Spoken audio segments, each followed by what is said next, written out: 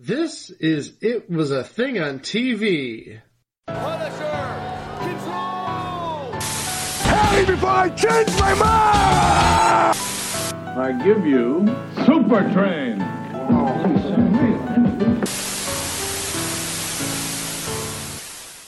Episode 324, submission number 029, Hollywood Squares Derivatives.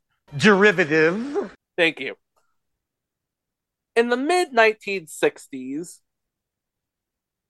Merrill Heater and Bob Quigley took an already existing format by, I believe it was Nick Nicholson and Roger Moore. Not the guy who played James Bond, Roger No, Moore. Never not Roger that Moore. one. That's M-O-R-R-E. I'm talking about M-U-I-R. It was basically a bluffing game involving celebrities. They took that idea and basically put the celebrities on top of each other. Good night, everybody. No, it was basically 3 stacks of 3 in a game, a larger-than-life game of noughts and crosses. It was the Hollywood Squares. And it made for some really, really good game show television for the last 56 years? 56 years. Hold on a second. Knots and crosses. Is that how you people in North Carolina say tic-tac-toe? Sorry, I was still in my little British loop from the last episode. Yeah. Give me that shameful head shake, Greg. Just give me that. But of course, we know it as its many incarnations, of course, of the Hollywood Squares, but also hip-hop squares and Nashville squares, but also, let's not seldom forget that local version out in Springfield called the Springfield Squares. Live from Shelbyville, it's the Springfield Squares, featuring our new center square, Homer Perfect Game Simpson. Hey, I run. There's a stairway, dumbass. Okay, we'll start with our returning champion, Disco Stew. Disco Stew's gonna groove up some dough playing tic-tac-toe. Stu, we like to downplay the resemblance to tic-tac-toe. I can dig it. So obviously, success breeds imitation. I mean, that's as old as television itself. But what happens when a producer clones his own idea? Kind of, sort of. Well, you get the shows that we're going to talk about on this episode. I think we should start with the first one, which is an entry that aired on the NBC television network back when it was still trying to find itself after Fred Silverman ran it into the ground. But we didn't have 9 stars. We only had 6. And there weren't squares. There were triangles. I am talking, of course, about Battlestars. Battlestars aired on NBC in 2 different versions, from October 26, 1981 to April 23rd, 1982, and again from April 4th, 1983 to July 1st, 1983 as the new Battlestars. Todd Bridges, Nancy McKeon, Richard Simmons, Skip Stevenson, Nell Carter, and Richard Gere. Those are the Battlestars. And here's the man in command, Alex Trebek. Yep, that's right. Right after High Rollers and slightly before Jeopardy, Alex Trebek was hosting this show. The show involves 2 contestants, one a returning champion in the blue podium and the challenger in the red. The object of the game is to capture 3 Battlestars. How do you capture a battle star? Well, the battle stars are 6 celebrities sat in a 3x2 grid on the other side of the stage. The contestant in control, and this is the original version, they pushed a plunger on their podium to stop a flashing randomizer, and the number it stopped on determines which celebrity would be asked a question. The questions on Battle Stars are asked in the style of Hollywood Squares, but except for having an open answer, there were multiple choice. They had to choose one answer, and it was up to the contestant to determine whether that answer was true or false. The correct answer means that the contestant kept control, but if they were wrong, control passed to their opponent. Regardless of how the contestant in control answered, the point of light was lit and then taken out of play. But if a miss would result in a capture of a celebrity to an opponent by default, the point would remain in play. It's sort of the same rule that they had in Hollywood Squares, where you could not win a square on a steal if it meant that you win the game. Have I confused you yet? No? Okay. So, let's do a little bit of theater of the mind here. Imagine a 3x4x3 arrangement of circles. And then let's put some numbers on those circles. 1, 2, 3 on the top, 4, 5, 6, 7 in the middle, and 8, 9, and 10 on the bottom. If you land on a number on the top or the bottom, either 1, 2, 3, or 8, 9, 10, you have to play with the celebrity attached to that number. But if you land on a center row number, since they were attached to 2 or more triangles, you can choose which celebrity to play with. Although, in the cases of a capture, your choices could be limited. The first contestant to capture 3 stars won the game, $500, and the right to play for more in the bonus round. However, if you were to be so lucky as to capture all 6 stars, you won $1,000 and a bonus prize. This would be on the all-new Battle Stars. Now, the bonus round in the first Battle Stars is called Battle Stars 2. A celebrity face was completely hidden under 16 numbered blocks, and the winning player gets to choose 3 cards, which Alex would put in a scanner on a podium. After those bricks were removed, the contestant picked one more square that would help them the most. That choice on some of the episodes would be made prior to drawing the 3 cards, and if a card drawn matched the number of the square the contestant already chose to reveal, that person would draw another card. The contestant would have one and only one chance to identify the celebrity. If they were to do so, they would win $5,000. However, if they gave a wrong answer or didn't have a clue, the contestant drew up to 3 additional cards and could solicit help from the celebrities by having them identify the star instead. For the first card, the value drops to 3,000, then 2,000, then 1,000 for the third and final card. If the contestant fails to identify the face after these 4 attempts, the contestant chooses one more space to reveal and played for $500. Failure to win the $500 allows the player to choose one last space and play for $250. So, after all those times you didn't know who was behind those puzzles, you lose. Well, you don't lose anything. You just don't win anything. But no matter what, you do get to come back and play another game. As you can see, this show was about as clear as mud.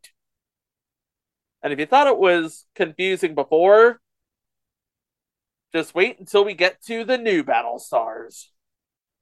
In the new Battle Stars, instead of lighting up the board, the object was to extinguish the points of light And this was basically just a refurbish of the old rules. Instead of putting lights on the board, you're taking them off. The randomizer was only used when control passed between contestants. Upon getting a correct answer, a contestant in control can choose a number verbally. And finally, not only do the stars saw the display of the two answers, but the home and studio audience saw them too. This had absolutely no bearing on the rules. This was just a cosmetic change. However, the players in the studio did not see them and could not see them for either version of the Battle Stars.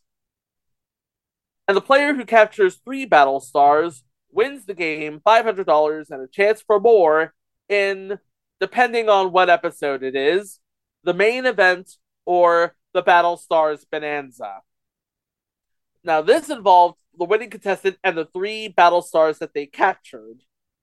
They play a 3-question bonus round. Each multiple choice question had 3 possible answers, which were now displayed to everyone. After the celebrity in play offered their choice, the contestant was asked whether or not that choice was true.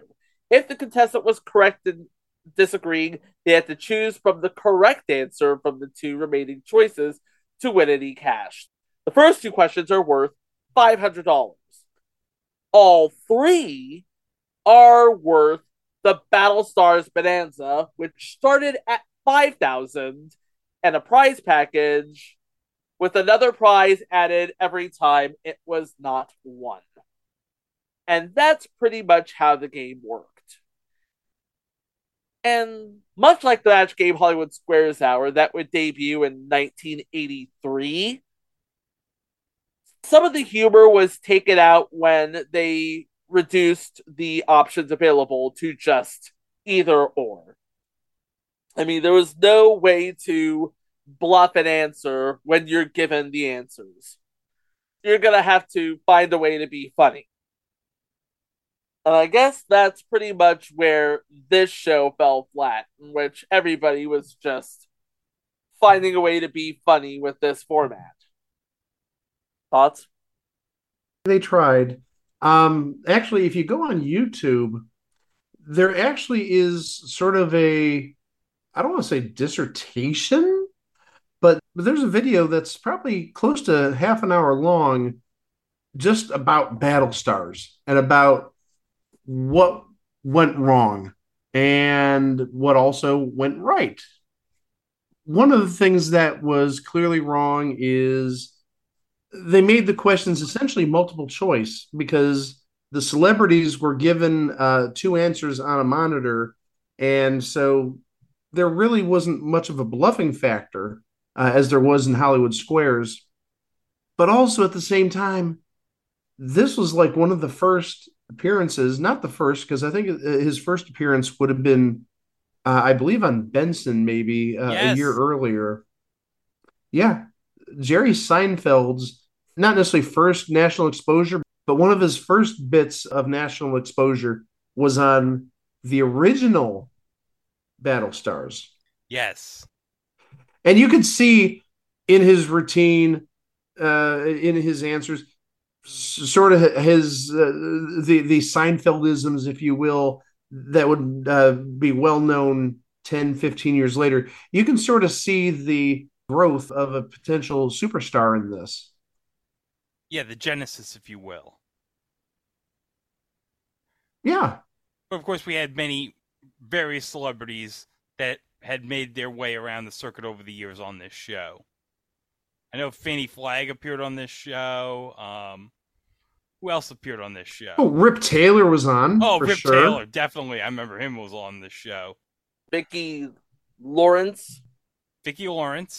There was a memorable exchange on the first episode of the new Battle Stars between Jim J. Bullock and Debbie Reynolds. Press the button, see what you come up with.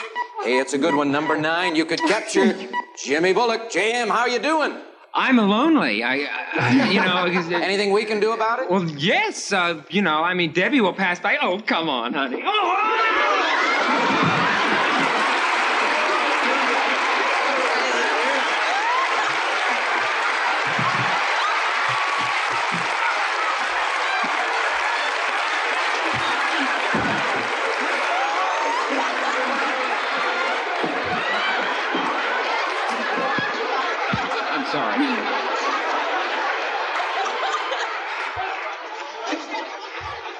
Thanks, Debbie.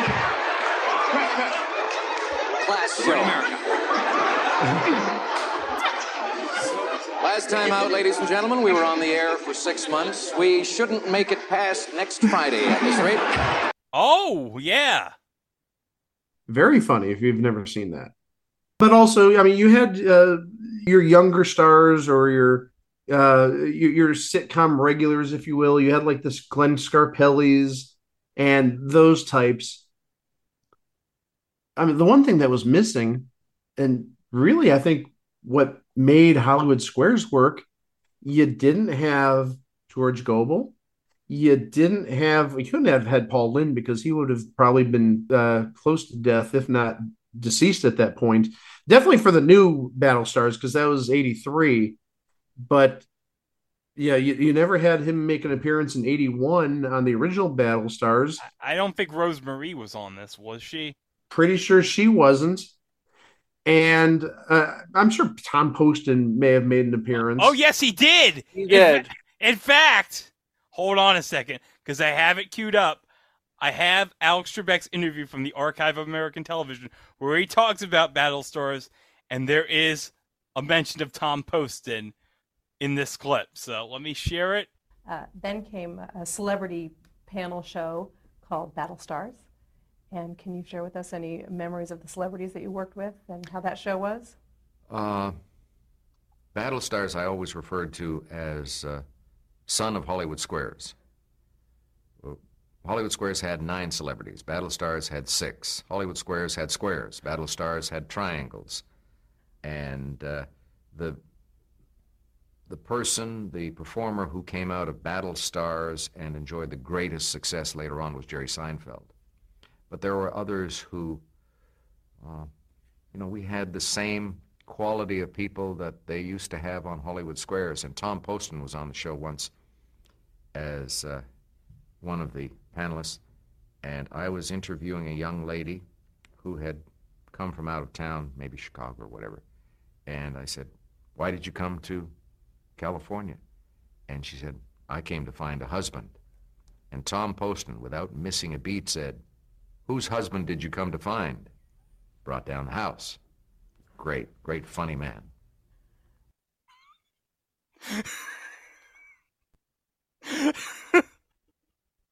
I can just picture Tom saying that.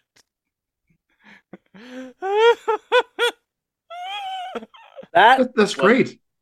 That was money in the bank, my friends. That was beautiful. But also, I mean, at that time, talking about, both the new Battlestars and the original version, Newhart would have started about that time. That would have been like 82-ish. 82, 83 was Newhart's first season, yeah. Okay, so that would overlap with the new Battlestars then. I don't know if he was on that. I don't know if NBC really wanted to promote a CBS show, but also at the same time, as anybody who listens to this podcast knows, Tom Poston was on Match Game Hollywood Squares in late 83. So maybe there wasn't any sort of rivalry between the two networks. Okay, you need to be on a CBS show only, Tom. Don't be going to NBC, or if ABC had shows back then, don't go to ABC. Yeah, I'm imagining that Mark Goodson and Meryl Heater, they just had a Rolodex of people who they could call on a moment's notice, and they just pull stuff like, "Oh, Tom Poston, is he available? Yeah, let's get him on. Oh, Charles Nelson Riley? Yeah, let's definitely get him on." And then you have like people who were on NBC at the time, because I have the IMDb page. I have Nell Carter, Todd Bridges, Eric Estrada, Nancy McKeon, and Betty White, among others. Now, Betty White was not on anything on NBC at the time. Wait, wrong. She would be. No. Yeah, but wait. Are you talking new Battlestars or original version? It's like the original version, but then she did Just Men, and the new Battlestars replaced Just Men, if I'm not mistaken. That's true, but also might Mama's Family have been on the air at this time, or did that premiere in fall of 83? That's it right there. That's okay. It right there. So yeah, she would have made the occasional appearance on Mama's Family. All makes sense now. Yes. Yep. And Charles Hayde, he was on Hill Street Blues. Okay, so that's Battlestars. But let's talk about the main reason why we're here. Let's talk about a show on ABC called All-Star Blitz. The moment I read this info, that song's going to play. So I was basically putting it off for as long as possible, but I can't do that now, can I? All-Star Blitz aired on ABC daytime from April 8th, 1985 to December 20th, 1985. And here's the theme music.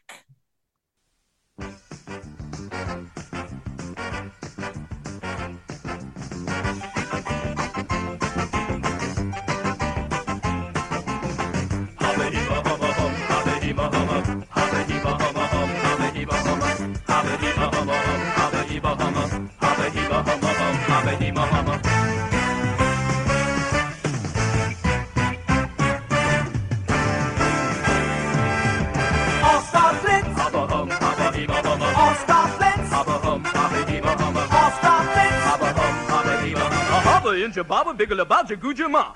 All-Star Blitz. Abba hum, abba hima huma. All-Star Blitz. Abba hum, abba hima huma. All-Star Blitz. Abba hum, abba hima huma. How'd you get your maga Bigala Blick on you going?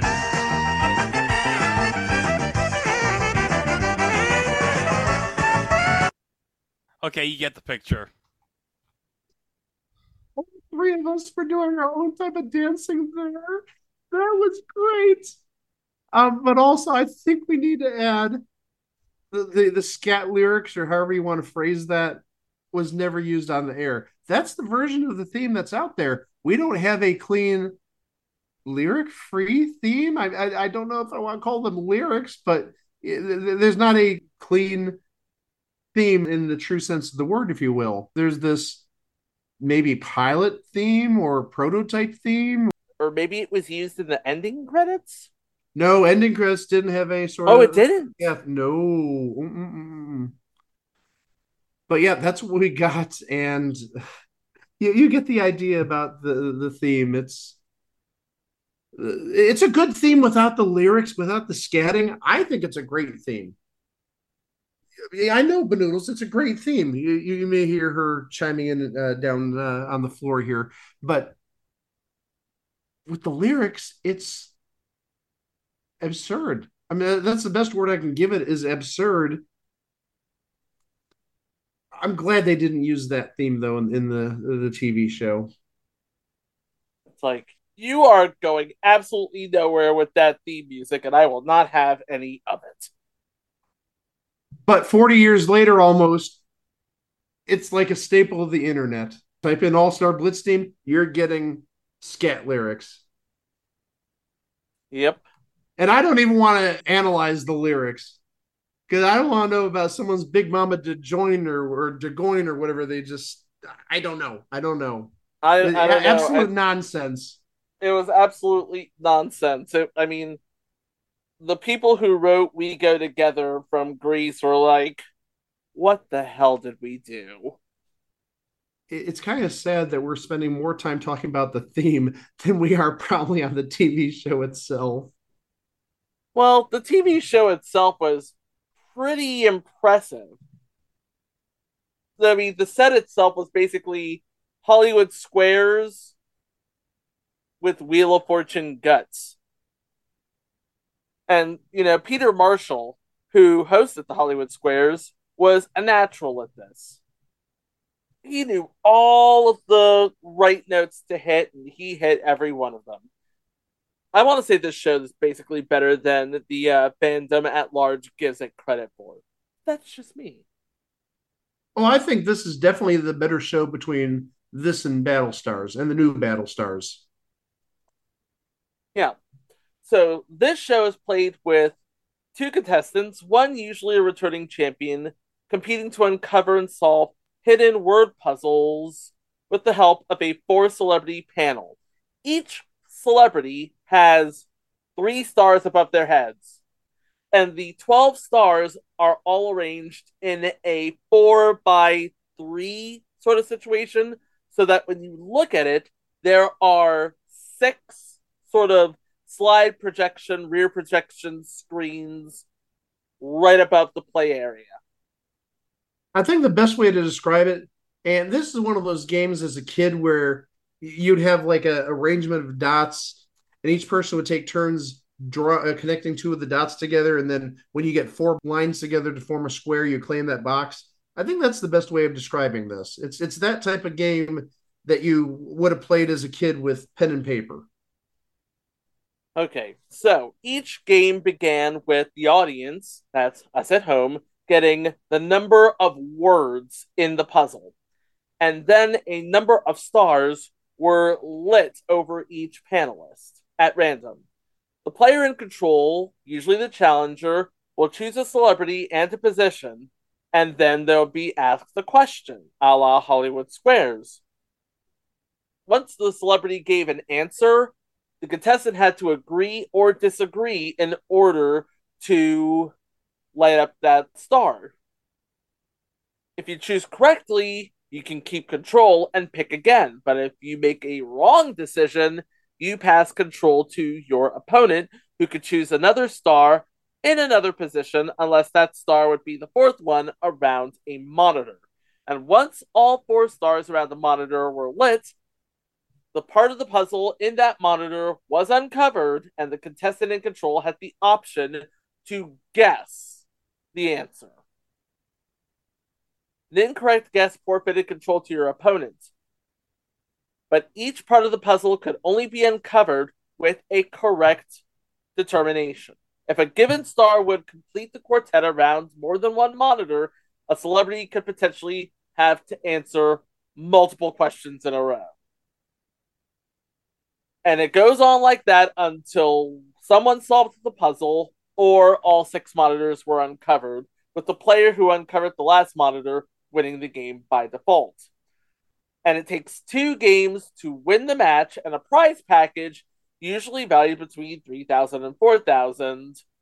And they went on to play the Blitz Bonanza for a growing jackpot that started out, if I'm not mistaken, at $10,000 and raised up $2,500 for every time it was not hit. That's actually the second version. Oh, that's the second version. What was well, you're right about the 10,000, but originally it was increased by 5,000 per miss until a $25,000 cap. Okay? So, yeah, 10, 15, 20, 25,000. Then if on the next term after the 25,000, it stayed at 25,000. But they later changed it to $2,500 like Chico's talking about, but with a $20,000 cap. Okay, so here's how the Blitz Bonanza works. You have one final puzzle and a set amount of words that it contained. Later, only the panel and the home audience would get that information. You have 4 spins of the Blitz Bonanza wheel. And that wheel would randomize the sort of bounce around square thing until it stopped, and then that part of the puzzle would be revealed. If you hit that screen again, it is a wasted spin. If fewer than 4 spaces were covered after the last spin, the champion was given the option to leave the board as it was or give up the prize package that they won in the main game in exchange for 1 more spin. After every spin, the player had 10 seconds to think about what the puzzle is, while the celebrities wrote down their guesses.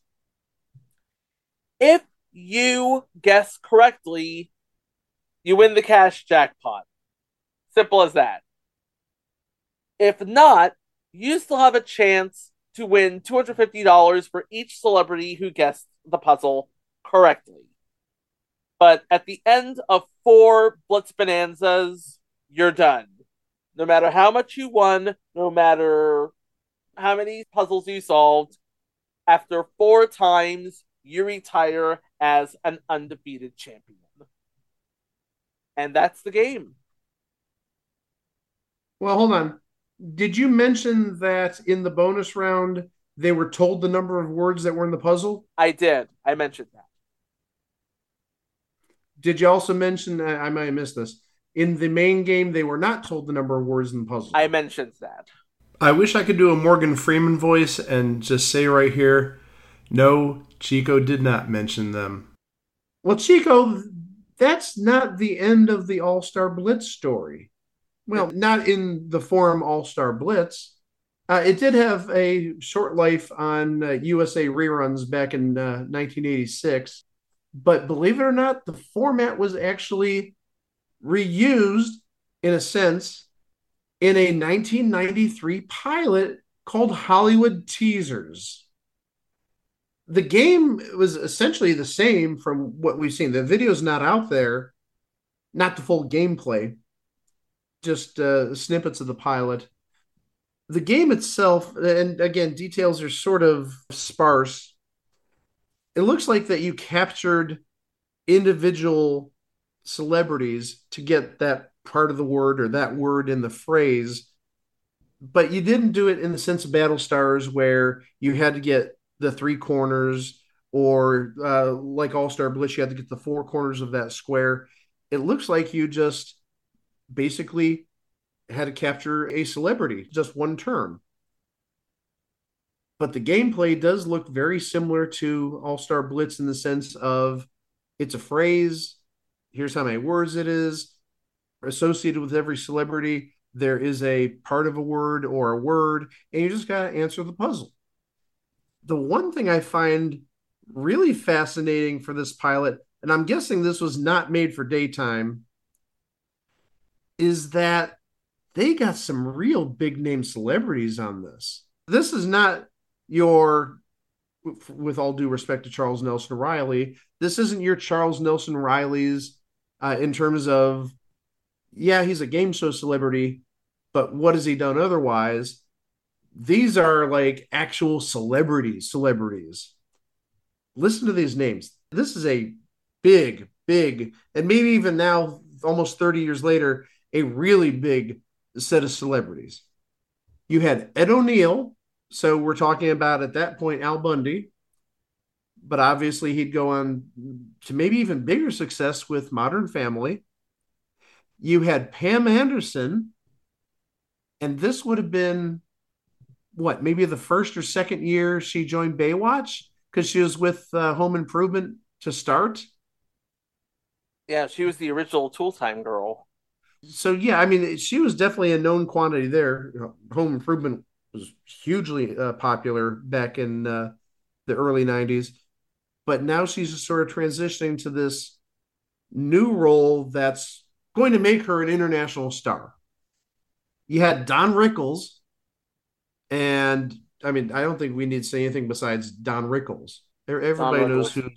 Yeah, Don Rickles, the king of insults, and we'll eventually talk about him on CPO Sharky. Which really, I saw a couple of episodes of CPO Sharky over the last week on Crackle. CPO Sharky was not a bad show. We'll talk about that at some point. Here's one for the younger people who may have been seeing this. I know it's a pilot; they wouldn't see it, but here's the eyes for the younger generation. Mayim Bialik. She would have been Blossom at this point. And obviously, she's gone on to much bigger and better things than Blossom, playing Amy Farrah Fowler on Big Bang Theory. And she's got some sort of little side hustle on Celebrity Jeopardy. Yes. Yeah. And also Call Me Kat. I mean, that may not be the best show in the world, but it's in its third season. So got to give us some credit there. Yeah, it's getting some money. Oh, hold on a second. You mentioned Blossom. So you know what I got to say to that? What do you got to say about that? Whoa. I figured you would. Totally expected, but I have no problem with it. I do not object. Fifth celebrity, again, big name for 1993. He had his own TV series at this point. maybe not a big name since then. This is like the one person on this panel that's maybe fizzled a little bit since Hollywood Teasers was recorded. Mark Curry, yes, hanging with Mr. Cooper, but that's it. No, he was in Armageddon. Oh, like I watch movies. We've established that already. But the last person, yes, maybe this person hasn't done much in the last, let's say, 20 years. But if you go back to the 80s and early 90s, this person was one of the biggest stand-up comedians. Rita Rudner. She's a legend. Yeah. She's great. So you had 6 really big celebrities at this point. You had Rob Willer as host, who I can give or take. But again, this is 1993, and game shows were on the decline at this point. Because I think at this point you only had Family Feud and Price is Right and like Caesar's Challenge on daytime TV in terms of game shows. That's it. And just as a whole, I mean, what other game shows did you have in syndication? Obviously, Wheel and Jeopardy, but really, outside of like The Price is Right in 1994 and like the Newlywed Game returning in 96, you sort of have a bit of a dry spell there from like 92, 93 to like 98 when you had Match Game and Hollywood Squares return. Well, you did have the game block on Family Channel with Wink Martindale hosting Trivial Pursuit and a bunch of other reruns. But even that didn't last because that only ran for like a year and a half. So you again, you really had a dry streak there. And even then, yeah, you had these Wink Martindale shows, which admittedly were done like on the super cheap and probably on the super fast. But then you had reruns of old shows. You had, at this point, almost 10-year-old reruns of Name That Tune. And you had, at this point, 15-year-old reruns of Face the Music. And you had like 7, 8-year-old reruns of the Crosswits. Or just Crosswits, not the Crosswits, the original version. We're talking about the inferior version. Gotcha. But going back to the schedules, we did talk about the schedule for the new Battlestars. It was in the noon slot. It replaced Just Men. You didn't have a terribly long life, to say the least.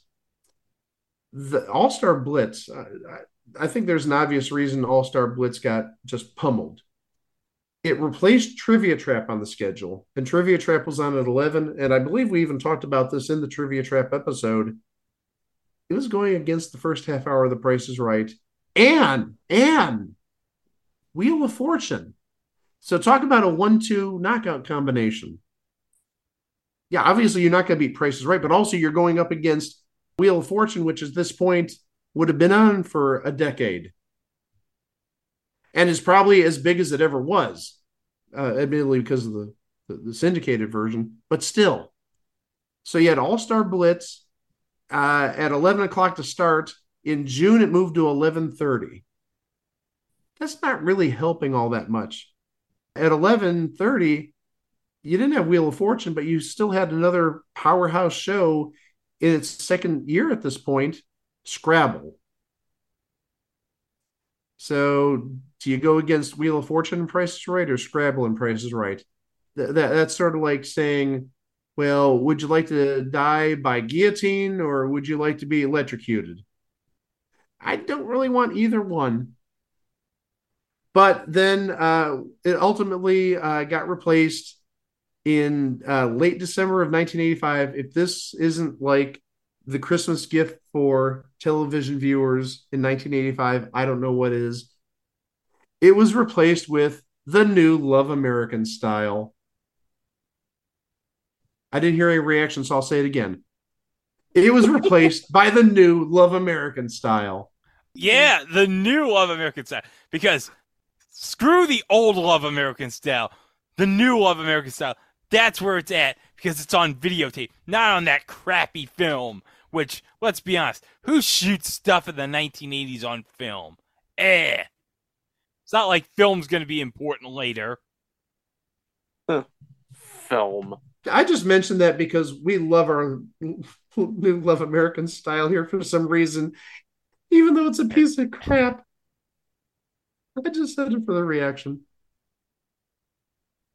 But yeah, I mean, that's basically the two shows. Are either of them going to be seen ever again? You never know, because doesn't at least the Heater Quigley stuff is owned by Amazon. Is the Meryl Heater stuff owned by Amazon, though? I think it is. I think everything just under the Meryl Heater banner is owned by Amazon, because I remember when this is like 15 years ago, when MGM originally bought the Heater Quigley library, it included stuff like Malcolm. So maybe Amazon one day, hey, let's do a revival of this stupid pilot from 1983. Let's do Malcolm for the next generation. Let's not. But the point is, it's in the hands of Amazon, and Amazon, who the heck even knows if they know about it? And who knows if Amazon wants to get into maybe diversifying their streaming business a little bit more by adding some of their shows from these different libraries that they acquired through the purchase of MGM. I don't know. Maybe we'll see it one day. Maybe we'll see Jerry Seinfeld 40 years ago as a up-and-coming comedian. Maybe. But I got to point out this one thing. There are two exceptions to the Heater Quigley library being owned by Amazon. After Hollywood Squares 86 was canceled, Orion, who helped produce that show, sold the rights to King World Productions. King World Productions was sold to CBS. CBS was sold to Paramount. So Hollywood Squares is now owned by Paramount. Yeah, but the library is still owned by Amazon/MGM for the two original series. Right. Yeah, because obviously if we remember Hollywood Squares from, oh my gosh, it's been 24 years since Tom Bergeron's Hollywood Squares premiered. That doesn't make you feel old. I don't know what does.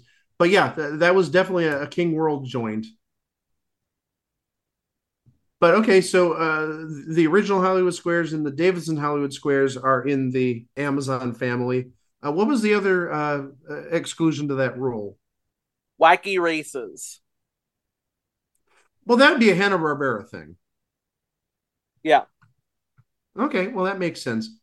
But yeah, I mean, what's existing? I mean, if somebody from Amazon ever does like an inventory of what's in their possession, you never know. Maybe it'll be converted one day. Maybe, if they're sitting on 3,000 episodes of Hollywood Squares from its original run, maybe they'll convert it. Who knows? Well, hold on a second. Who's to say that, considering Amazon is big on original stuff, especially with Thursday Night Football, maybe if they ever want to create an original game show of their own, maybe they do a new version of Battlestars for the 2020s? I doubt it, but you never know. If they were going to do it again, they would probably have to end up changing the name lest they incur the wrath of NBC Universal. That's what I was just going to say is if they wanted to do some sort of revival, why, first off, but I think the name is going to be an issue because of Battlestar Galactica and just confusion because, yeah, I don't know if there was any sort of confusion between Battlestars and Battlestar Galactica because Battlestar Galactica would have ended, about 80 or so? Yeah, Galactica 1980 would have been one and done, so. Okay. Then a year later, you've got Battlestars, totally different show, not even sci-fi. I think it's too confusing. Or you could just call it Hollywood Triangles, not put it in space. There you go. You could. triangles are not copyrighted material as far as I know. And if they are, I'd be sued out the wazoo for all the geometry classes I've done. But yeah, I think that's just about all we can say about these Hollywood Squares derivatives. Yeah, they tried. They weren't as good as the original. They didn't have a lot of people from the original. They did have some familiar faces. I mean, you did see Charles Nelson Riley on all these shows, and you did see Abby Dalton at least on All-Star Blitz, and other familiar faces. But ultimately, the competition and the time slots these shows were put in, it sort of sealed their fate. And that's why, unfortunately, these shows, Battlestars, New Battlestars, All-Star Blitz, they're sadly just things on TV.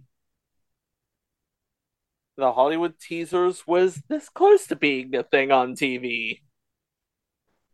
I would have watched the heck out of it. Seriously.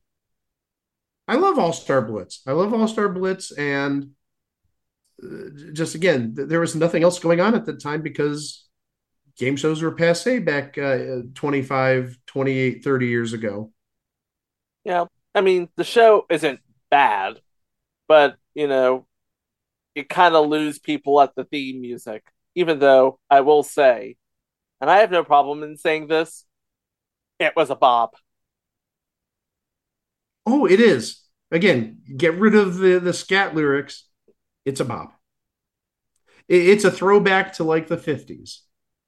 That's what it is. I'm talking about 50s music, not 50s game show themes. Just saying. The 50s game shows were kind of sort of fixed, so I'm surprised they didn't have Tom Poston running from backstage with something, then the announcer saying, "Hold on, Tom Poston's coming to cash in the Money in the Bank." No, I'm not doing that yet. You tried. Nice try. But no. Still got,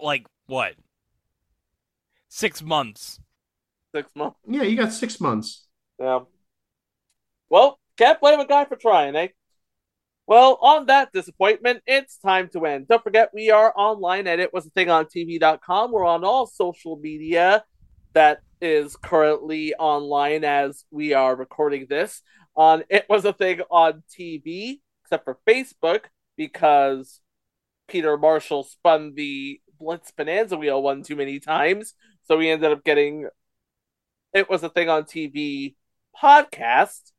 And don't forget, we are available where all fine podcasts can be streamed. Remember, like, subscribe, share, review, 5 stars only because positive vibes only.